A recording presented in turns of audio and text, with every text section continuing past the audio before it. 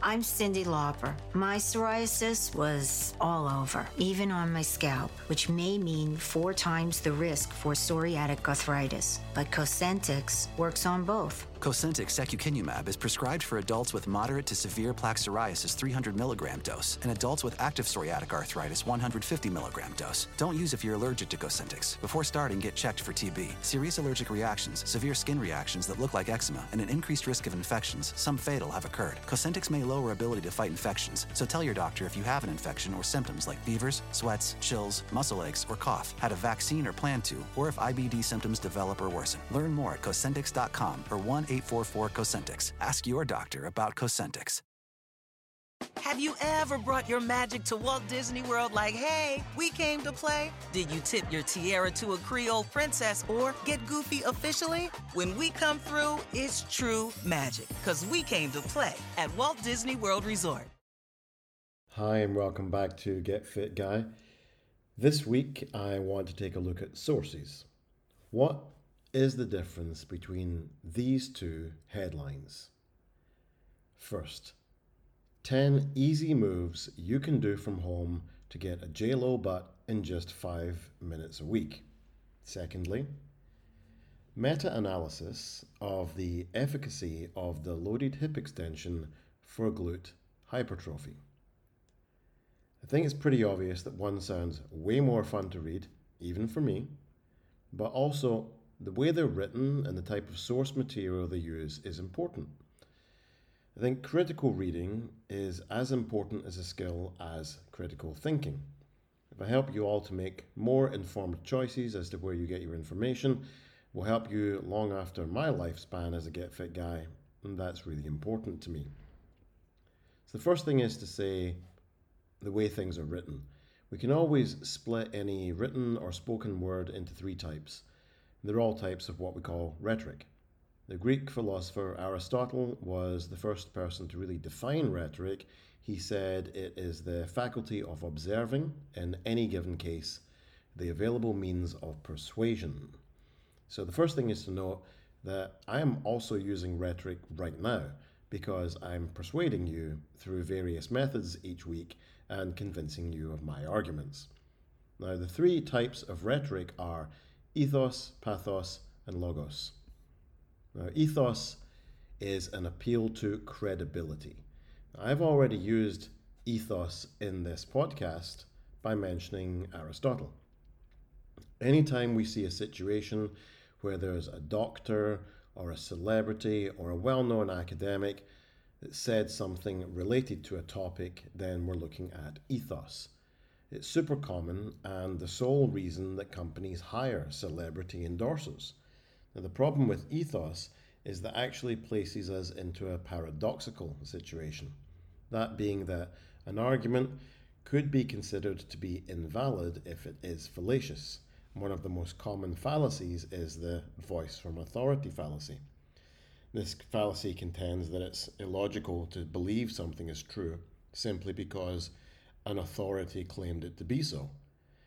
And we see this issue in academic writing also, where we have sources cited to reinforce validity, but this could be fallacious because of the voice from authority. Next up, we have pathos. This is an appeal to emotion. Think about those television advertisements for charities, maybe a dog charity, where they have sad-eyed dogs and a story of a dog that was abandoned and malnourished, but now look how happy and healthy it is after getting adopted. Now, we feel a certain emotion about this, and we may then be compelled to act in a certain way in response to that emotion. Finally, we have logos. Logos is where we see statistics, facts, and figures, such as 91% of Americans do this, right? So therefore you should too. 87% of dentists use brand X of toothpaste. Now, this would be a combination of both ethos and logos. Across America, BP supports more than 275,000 jobs to keep energy flowing. Jobs like updating turbines at one of our Indiana wind farms and producing more oil and gas with fewer operational emissions in the Gulf of Mexico. It's and, not or. See what doing both means for energy nationwide at bp.com/investing in America. Hi, I'm Cyndi Lauper. My scalp was covered with psoriasis, which could lead to psoriatic arthritis, but Cosentyx treats both. Cosentyx secukinumab is prescribed for adults with moderate to severe plaque psoriasis 300 milligram dose and adults with active psoriatic arthritis 150 milligram dose. Don't use if you're allergic to Cosentyx. Before starting, get checked for TB. Serious allergic reactions, severe skin reactions that look like eczema, and an increased risk of infections, some fatal, have occurred. Cosentyx may lower ability to fight infections, so tell your doctor if you have an infection or symptoms like fevers, sweats, chills, muscle aches, or cough, had a vaccine or plan to, or if IBD symptoms develop or worsen. Learn more at Cosentyx.com or 1-844-COSENTYX. Cosentyx works for me. Ask your doctor about Cosentyx.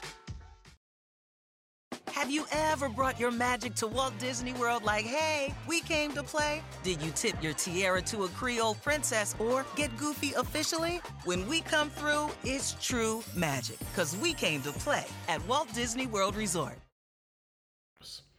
Now, if you look at the two imaginary headlines I provided, ones which I just made up, we can see some rhetoric, or imagine what rhetoric we're going to see in the articles. 10 easy moves you can do from home to get a JLo butt in just 5 minutes a week is ethos and pathos. We've got a mention of a celebrity.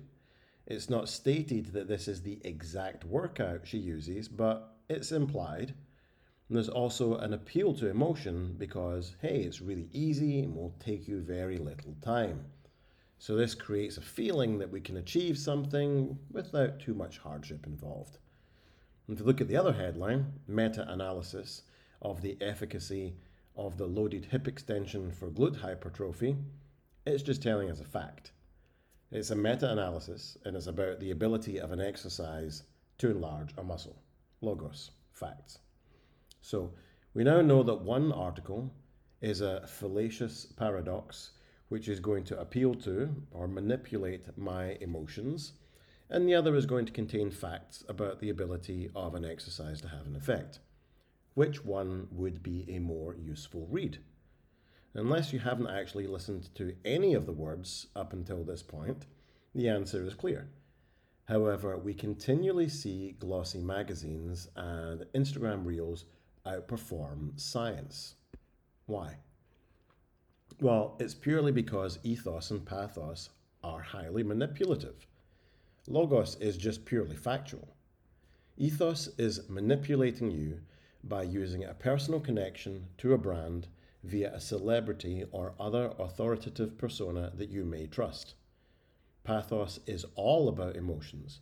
The color scheme, the music choice, the message of an advertisement, article, or even a political rally are all carefully selected to invoke a desired response. So in non-academic settings, Logos is much less appealing and connects to much fewer people. The only way to change this is to recognize which of the three are being used on you and then choosing the sources of your information really carefully. Which brings me to the hierarchy of sources. So, in terms of evidence, we have to be able to make deductive arguments rather than inductive arguments. We often see inductive argumentation with less reputable sources. An inductive argument is a broad generalization which could come from a specific fact. Here's one for you. On a recent trip to Alabama, I saw all the men had mullets. Therefore, all men from Alabama have mullets. So a specific experience which was true, but then I've drawn out and applied it across a huge population. Now, when we read or hear this argument, it sounds completely ludicrous. It is. But we see inductive arguments in mass media all the time. So we want to look at evidence in articles that have already been checked for this kind of thing. That means they've been reviewed by experts in the field. We call this peer review. The next thing is we want our evidence to have currency. And that simply means that it's still valid and current. So, for example, at one time, Claudius Ptolemy, the mathematician, had evidence that the Earth was the center of the cosmos. It wasn't for another 1,300 years, against great resistance, that Copernicus and Newton, amongst others, were able to show that that was not the case. So, whilst 1900 years ago Ptolemy's studies on the cosmos had currency, they no longer do. Now, in fitness training, we have a much shorter time frame of studies, but we can definitely say that a 2021 study has greater currency than a 1908 study. And finally, we want to have a look at the sample size. So if I was to perform a study in my home, which consists of myself and my dog Maverick, on the best kind of frisbee to throw into the wind, it's not going to have much weight compared to a study done by aeronautical engineers in a wind tunnel modeling the aerodynamics of 700 different shapes of frisbee. So sample size is very important also. Generally speaking, we see the three conditions above being fulfilled in academic studies. That is that it's peer-reviewed, it's current, therefore relevant, and of a sample size that has statistical weight. Moving down from that, we then have government-backed studies. These are generally conducted by think tanks, scientists, or experts in the field, but can be biased. They're also not peer-reviewed. Next down the list is anything which is from a charity. They normally have a lot of information, logos, links to studies, but again, they rely highly on donations or entirely on donations and are therefore going to be pathos heavy and really pull on your emotions. Below that, we have the more reputable media sources down to less reputable media, and finally social media or a blog. If you're reading online, the highest form will generally be a web page which ends with .ac. That's an academic institution. Then a .gov, a .org, and at the very low end, we'd be looking at a .com. Now, this wasn't really a huge amount of specific fitness advice this week, but hopefully it was something that you can learn to apply to your own fitness reading out there in the real world. Because like I've said before, I want to pass on some hard skills so that everyone can make informed choices and not just look to me or anyone else for an easy answer. Empowering everyone is always a much better goal. As always, thanks for listening. If you have a question or just want to say hi, email me at getfitguy@quickanddirtytips.com, unless it's to send me crazy stuff about 5G, okay? Please stop. And you two could be featured on the show, again, unless it's crazy stuff about 5G. Don't forget to share this podcast with your friends, unless your friends are maniacs that believe in 5G causing damage. Get Fit Guy is a Quick and Dirty Tips podcast, thanks to the team at Quick and Dirty Tips, Morgan Christensen, Holly Hutchins, Davina Tomlin, Cameron Lacey, and our new director of podcasts, Brennan Getchus. Nailed it this week. I'm your host, Kevin Don. If you have a question for me, leave me a voicemail, 510-353-3104, or send me an email at getfitguy@quickanddirtytips.com. For more information about the show, visit quickanddirtytips.com or check out the show notes in your podcast app. Across America, BP supports more than 275,000 jobs to keep energy flowing. Jobs like building grid-scale solar energy in Ohio and producing gas with fewer operational emissions in Texas. It's and, not or. See what doing both means for energy nationwide at bp.com/investing in America.